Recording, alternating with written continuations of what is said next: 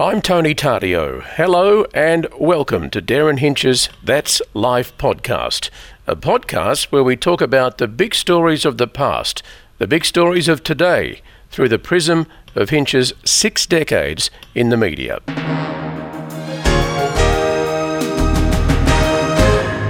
Darren Hinch, welcome to That's Life.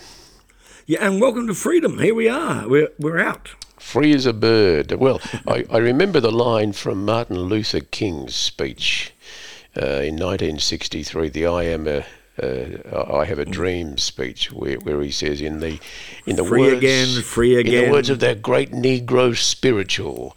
By the way, is it okay to say Negro now, or is that? Well, depends on the context. Supposedly not.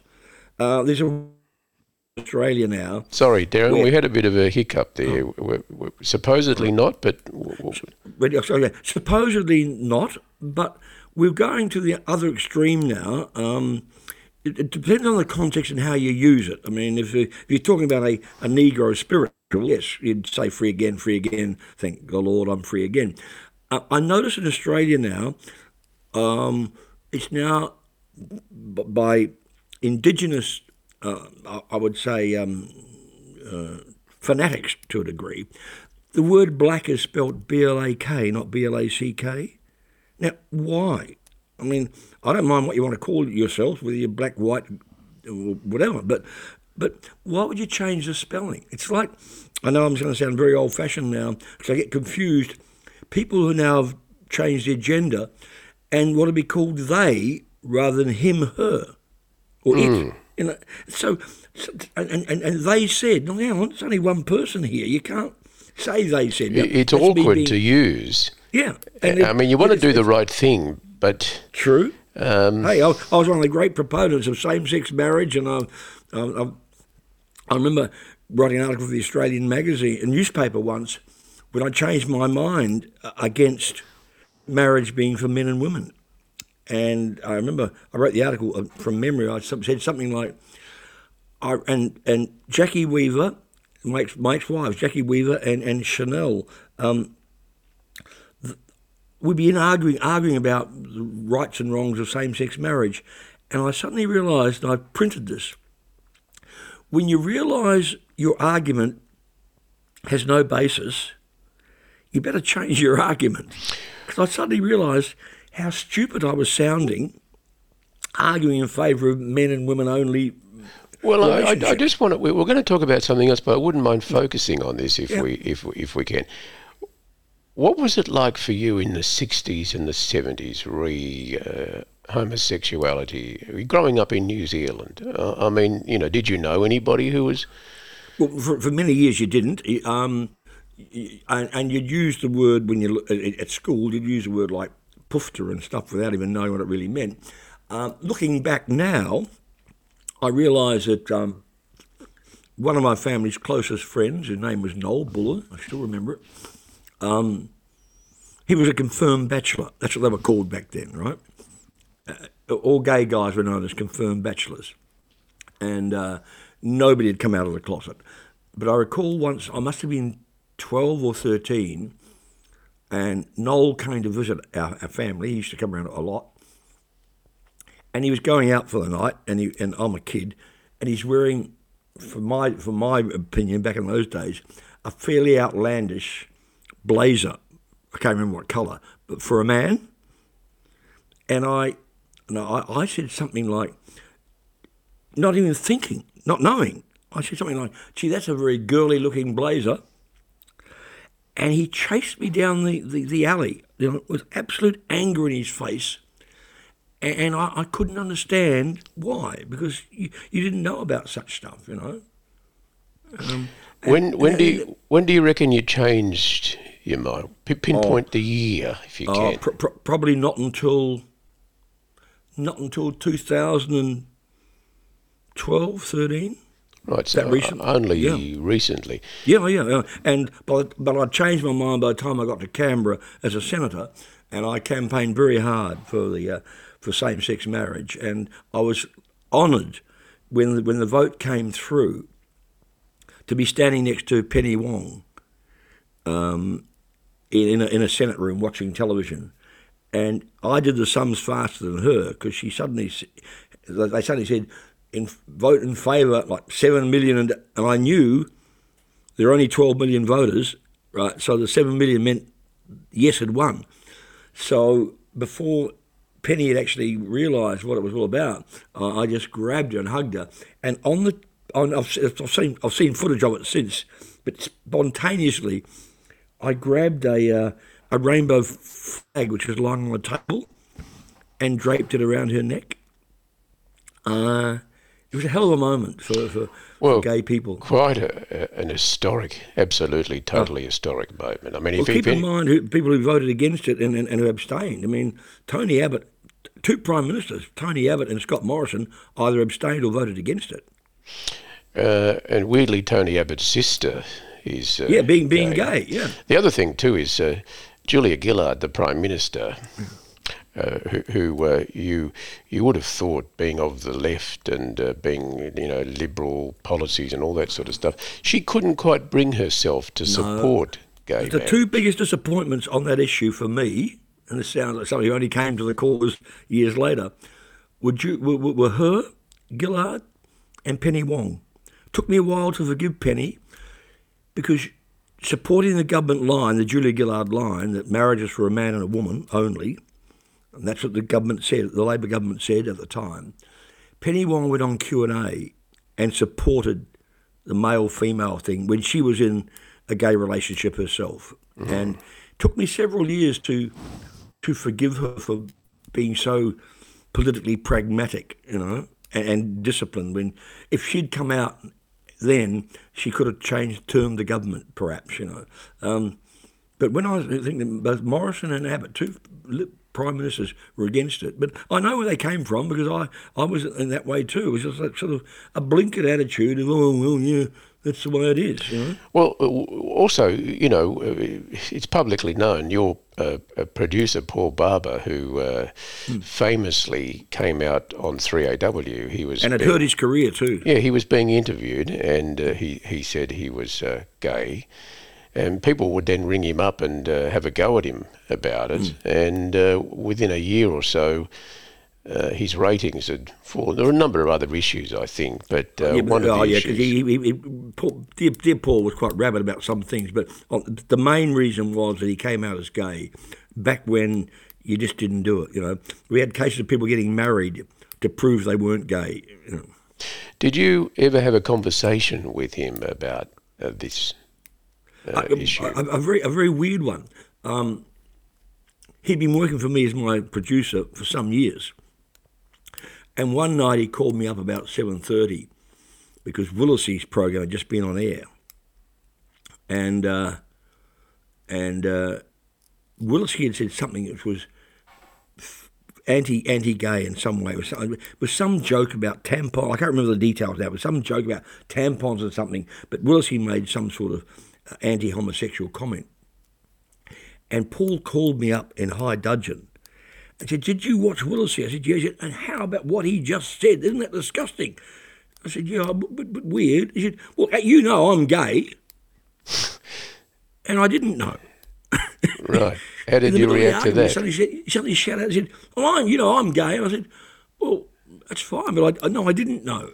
And I didn't. I had a friend in New York who was gay, a journo, worked for me on Sydney Morning Herald with me in the Fairfax Bureau. His name was Don Riseborough. And we all in the office, this is back in the 60s, we all knew he was gay. I mean, he was very limp-wristed, to use the old-fashioned expression, But I'd say to him, "What did you do over the weekend, Don?" "Oh, I spent it with friends in the New Hampshire, or out in Long Island or something." He would never, because then you couldn't. And he would never say, "Yeah, I was with a boyfriend out in Long Island." He'd say, "Yeah, I spent it with friends." They were friends of no gender at all. They were always just friends. I had dinner last night with friends. And it's sad, really, to go through your life. And during the AIDS epidemic, especially back in the 80s, so much problems. Well, you had men who got married to hide the fact that they were gay. They would go and walk the dog at night and drop into the local public toilet for a bit of misadventure. Now, what do they do then? They can't go home to their wife and say, I think I should start wearing a condom.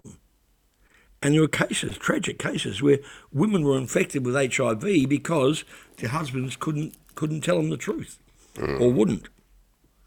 Yes, it's. Well, I mean, nowadays we're still not where I guess the world could be. We're getting there. Look, recently we had Fran Kelly resign from the ABC.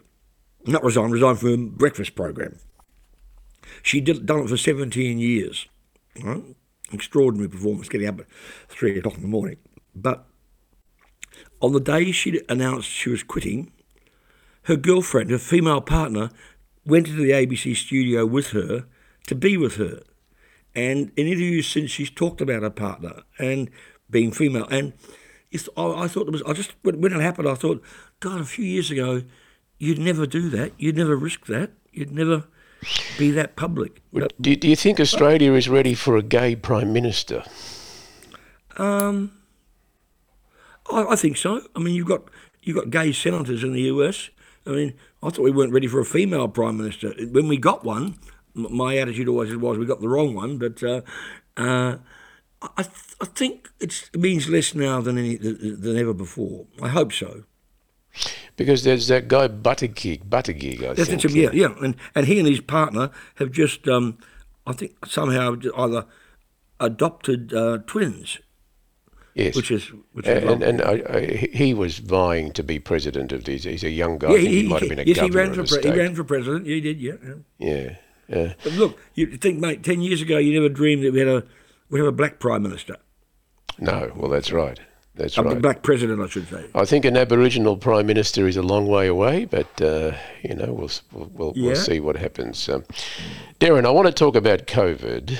And what Christmas is going to look like with COVID, and what the world's going to be like. Everything's opening. It all opened up pretty quickly, didn't it? I mean, all of a sudden now we can have international travel. People don't have to quarantine, and this all happened in a matter of weeks. Since the new New South Wales Premier, really, I think he's just pushed it along. Yes, without him, I don't think Victoria would have been quite so quick in doing what they did. Victoria's been pushed into it.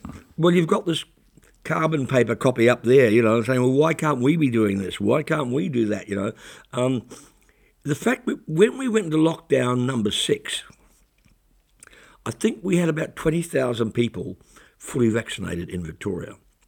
Now it's 70,000, 80,000. I mean, that's how good it's become. How good. I mean, you suddenly... I just want to... You said 1,000, you mean percent. A percent, yeah. We had 20%, and now we've got 70, 80%. Yep. The anti-vaxxers are down to about 10% of people. Although I know whenever I go on Facebook and make any allusion of any sort, and I banned any COVID comment on my Facebook page because the anti-vaxxers would come after me like crazy, and I hated spending an hour a night just deleting them, and I do. I delete pro and anti comments, all comments about. It's at my personal Facebook page is about plants and Goya walks and vegetables and fluffy stuff, some leeks and celery, and so I won't have anything on my page about otherwise, and so I have to go on and. Somebody said, isn't that automatically deleted? I said, no, you've got to go and do it one at a time. Look, it's going to be different. Many of us, we've talked the other day about people just change their minds about going out and doing stuff. I have no interest, if I had relatives overseas, it would be different. I have no interest in travelling internationally at the moment. I really don't. I mean, maybe in a year or two I'll go back to Hawaii or New York, but right now I don't want to. I want to go to... I want to go to New South Wales. I haven't seen friends up there since February. But otherwise, I'm not. And that's hitting people. Christmas will be different because you can have families, even though the anti-vaxxers are a minimum, I would not have Christmas at a table with someone who's not vaccinated. I'd say, no, thank you. So what you do is you would ask and say, look, I'm coming to Christmas, or you're being invited to a Christmas function, and would you actually say, I want to make sure? Vaccinated? Yeah, I would. And they say, well, my sister's not. I said, well, thanks for the invitation, but I'm not coming.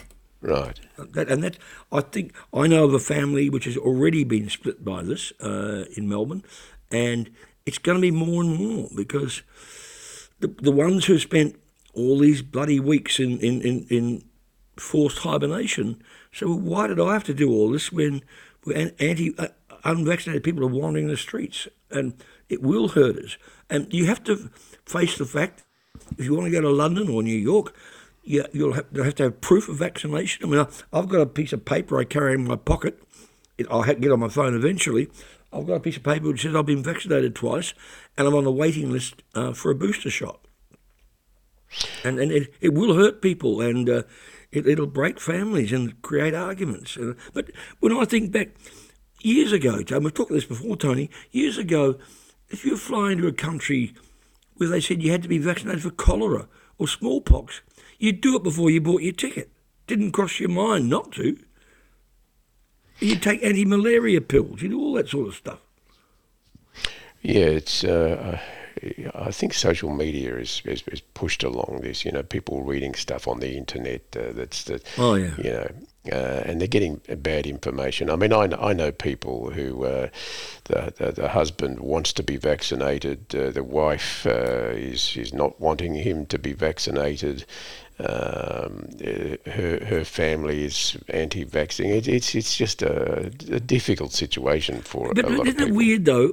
I bet the same families who are arguing this because of social media, many of them probably would have wandered off to your regular March, April anti-flu vaccine. You have your anti-flu shot. I never asked my doctor what's was there in any it? alternatives or what was in it. Yeah. I just had it because you trusted that the actual. By the time it got to you, this medical treatment was safe.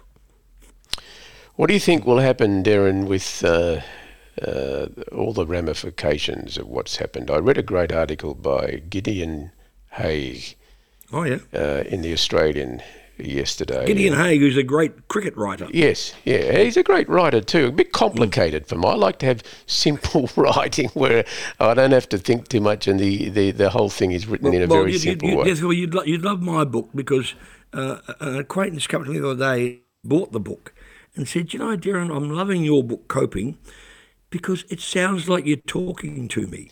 Yes, and that's a huge compliment to a writer. That it sounds like what I'm saying to you now is what will be in the pages of my book if you happen to read it written down. What I find about the way some people write, it's like they're trying to be too clever and too smart, and they lose people along the way. I think simple, clear, beautiful writing, but it still can be beautiful, but simple and clear. What you're trying to say is put the Roget's thesaurus away. You don't have to prove to people you know big words, right? That's the one thing about Hemingway. He wrote in a beautiful, flowing stream of consciousness way, and I thought it was beautiful. Well, anyway, Gideon Haigh wrote this article where he said he was referring to Dan Andrews, saying he was bloody proud of Victoria. You know, the statement he made recently when Victoria opened up.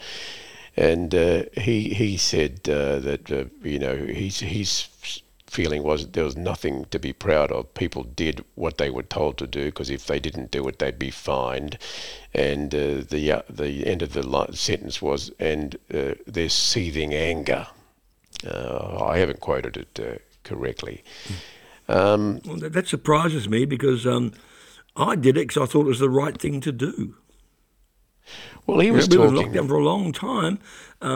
I even gave up Goya walking for a few days because I thought I'm very vulnerable. Haven't had my third shot yet. So even now you think you're vulnerable because... Well, yeah, because I have no immune system. Yeah, but you had two vaccine shots. And they're saying now they say I need a booster. So your doctor is saying to you now that you are at this moment vulnerable. Is that yes, what I'm on hype on the list to have the third shot, yeah. I wonder if there's some way of, taking a blood test to see whether your antibodies are at a level which they require, or that's not possible. So when are you having your third shot? Well, I'm on the waiting list. He hasn't got them yet, so soon. But it's actually a bit of a misnomer. It's not a booster. it's a third shot. I mean,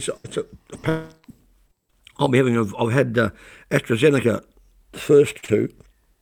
The third one will be a Pfizer, apparently. Right, and that'll be before Christmas. Oh hell yeah! Because because I had a transplant, I've been in communication with people who have had transplants, have already had the third shot. But I'm on the waiting list as we speak. Right. Okay. Well, there you go. That's interesting. I know they're doing third shots all over. Well, Israel was the first country to start doing that. I watched the figures very carefully, and while the numbers are going up, the number of people dying is, just it's still there. But I wonder whether those people are the people who haven't been vaxxed. How about bloody Ted Cruz, that crazy American Republican, from Texas, who was lecturing Australia about freedom and this and that, and how he loved Australia and we shouldn't be buckled down by these fascist governments. Somebody pointed out, hang on, 70,000 people in Texas have died from this pandemic. 1,000 or 2,000 have died in Australia. So go lecture somebody else, Ted. Well, I think a lot of stuff's on social media about, they're showing scenes of police on horseback tackling protesters. I know there was something from Italy about that, where and they're portraying that as being the government cracking down on Australians who want to be free, but they're not being allowed to be free. People should go back and read history. I mean, I think, when I was a kid, we had the real genuine polio scare, and we all had polio vaccinations. I think it was in 1933 or 1934, they passed a law in Australia that everybody had to be vaccinated against smallpox. And you didn't have people restrictions on your personal freedoms. I mean, it was a medical decision. Mm. Yeah. Well, there you go. So what do you think will happen politically, Darren? Well, okay. There's a lot of anger towards Scott Morrison for... Yes, there is, but I think that will fade, okay? People are betting on a December election, and I'm betting against it. That early? I'm betting against it. It's going to be... Okay, Hinch says the election will be held on March the 5th, okay? Well, that's a famous day. That's when Bob Hawke won in 1983, March the 5th. Is that right? Yes. Well, good trivial call. I think he'll call it. My second belief is that he will sneakily get re-elected. Depends, of course, the COVID argument is going to go on for a while. Well, you don't think there's enough anger out there towards Scott Morrison because there was the delay in getting not anymore. the Pfizer? Forget. By the time we get to an election, it'll have been a year, 18 months, and suddenly you're finding, okay, there was a delay, but we've got 80% of people vaccinated, double vaccinated. I must say, when they started doing it properly, when they really kicked in, they really did a good job, didn't they? I mean, people got vaccinated in record time. And that's the election's always about hip pocket and money, and how much tax you're paying and how hard are you doing it, etc., etc. But in the past, I've been talking about this before, COVID does affect elections. It's caused incumbent governments to be re-elected. It's got Tasmania, WA, Queensland, Jacinda Ardern in New Zealand.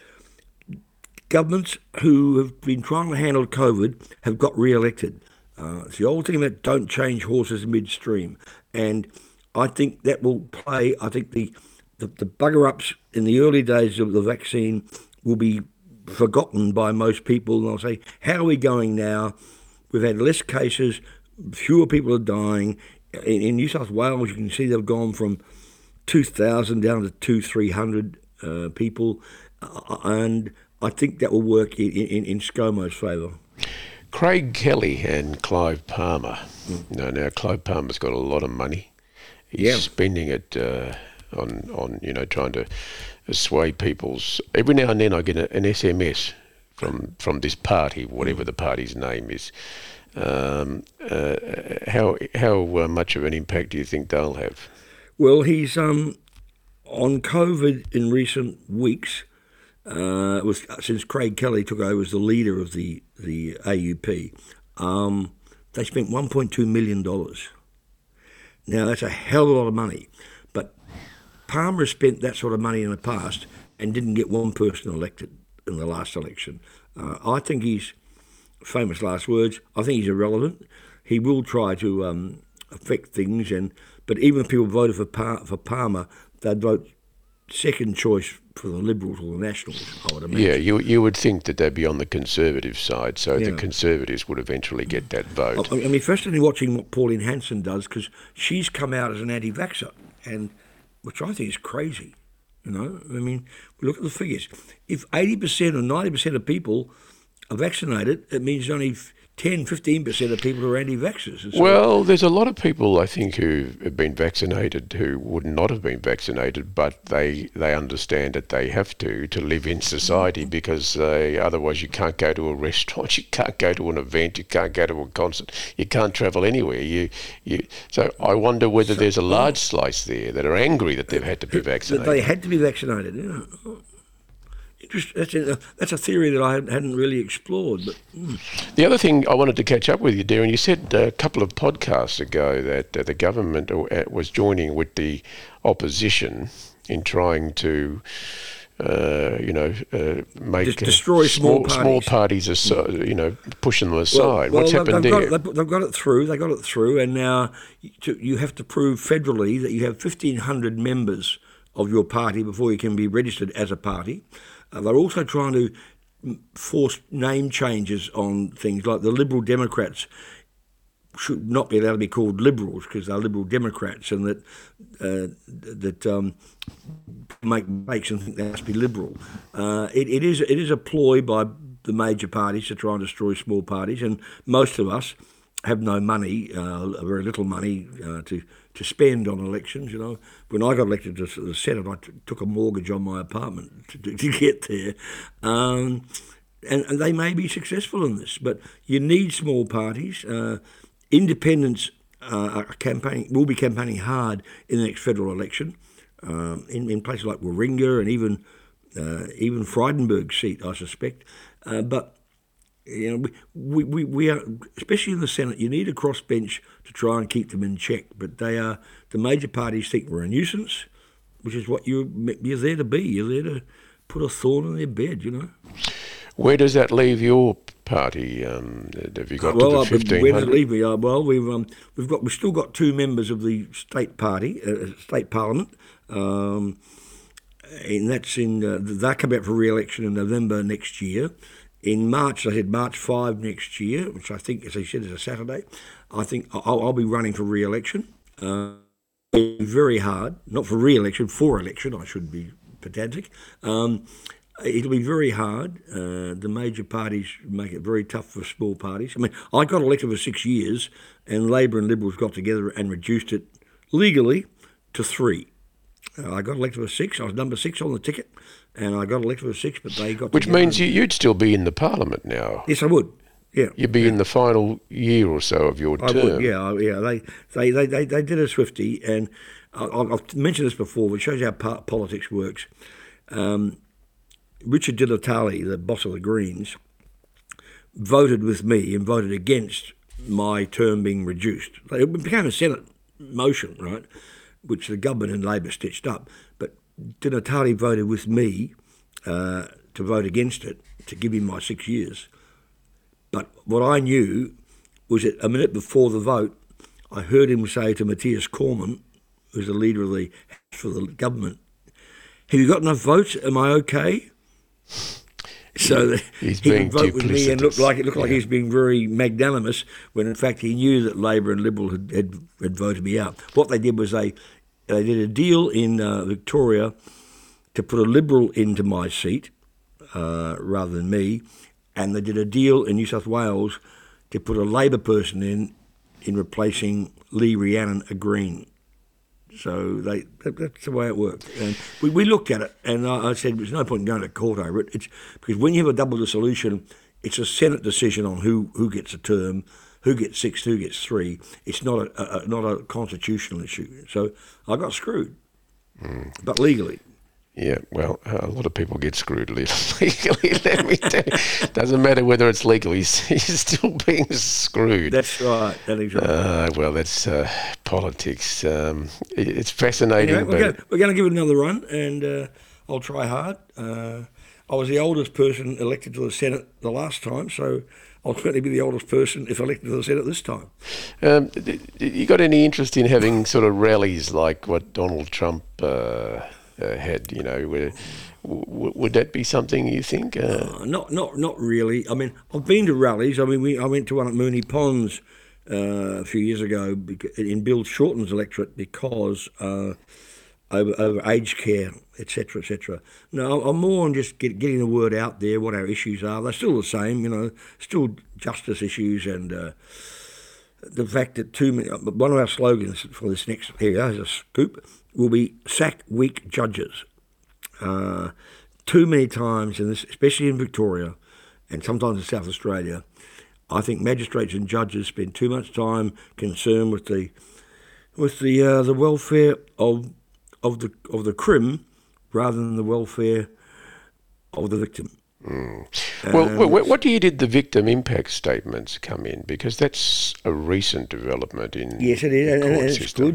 And now also, can you imagine that up until that point, the victim had no say whatsoever? Well, often the DPP would do this terrible thing called plea bargaining, which they brought in from America, and so a murder charge can come down to manslaughter, or something charge can come down to this, you know. I did a story on Facebook just recently about a former doctor in Hawthorn. 50 women yes, he's had his charges. Official statements against him for sexual abuse, including the rape of a teenage girl. Kiriakou was his name. Yeah, and the DPP dropped all charges. Well, they claim that he's not fit to stand trial. Okay, well, so if I get cancer, I can rob a bank and don't get charged? That's things he's not fit to stand trial. Let's put it up there and let the judge decide, you know. There's 50 women. I remember reading comments of the first woman who laid a complaint against him. First of all, she withdrew it because she didn't want to go through all the trauma. Then she had the guts during Me Too to come forward again and lay charges. And now all of those statements by all of those women are being dismissed because the man, how about their mental health? How about their physical state? That's not being taken into consideration at all. Mr. Hinch, we've run out of time. We could go on and on and on as we could, but we'll have to do it. And very soon we'll go back to. I love doing the one about famous Australians and personal opinions. So we'll do a couple of those down the track. Well, we've got a long list of names that we can talk about. Oh, let me tell you a funny one from my Facebook page recently. A guy said, "Hey, Hinchy, when are you going to start to do a podcast?" And I wrote back and I said, "Hello, we've already done 60. Yes, it's amazing that we've done 60, and it's amazing where people are listening to us from. You can go on the map of the world and it'll show a little red dot where someone's been listening to the podcast. There's a guy listening to us from central Italy, Bologna. Yeah, and then another guy a bit further north. I don't know it's one or how many. It doesn't tell you how many.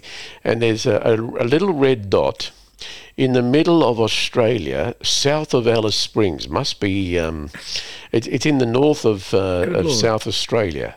I can't pick the town there, but who knows? It might be a homestead or something. But if you're listening to us there now. We're referring to you. Let us know. Send Darren an email and tell us who you are and exactly where you are. Well, listen, of all the stuff we discussed, politics and crime and da-da-da-da-da, I saw on Twitter the other night, some guy said, "I've just tried out the Human Headlines roast potato recipe, which I heard on his podcast, and it's terrific." I don't remember talking about roast potatoes. Well, actually, I did it myself. You said boil the potatoes, which I did. I think I boiled them a little bit too much, but it was still okay. They were a bit soft. And then I put them about 8 minutes till they're still yeah, no, I firm. boiled them a bit longer than that, and then I put some butter on them and put them in the oven, and because you boiled them, they sort of cut up a little bit. Like the other trick is when you boil them, you shake this empty saucepan to bruise them, because that makes more corners on your crispy potatoes. Yeah. So when it's empty, just shake the pan around a bit. Right. Well, what we'll do, Darren, we'll get some more Hinch recipes in the future. Darren, thanks very much again. Ciao.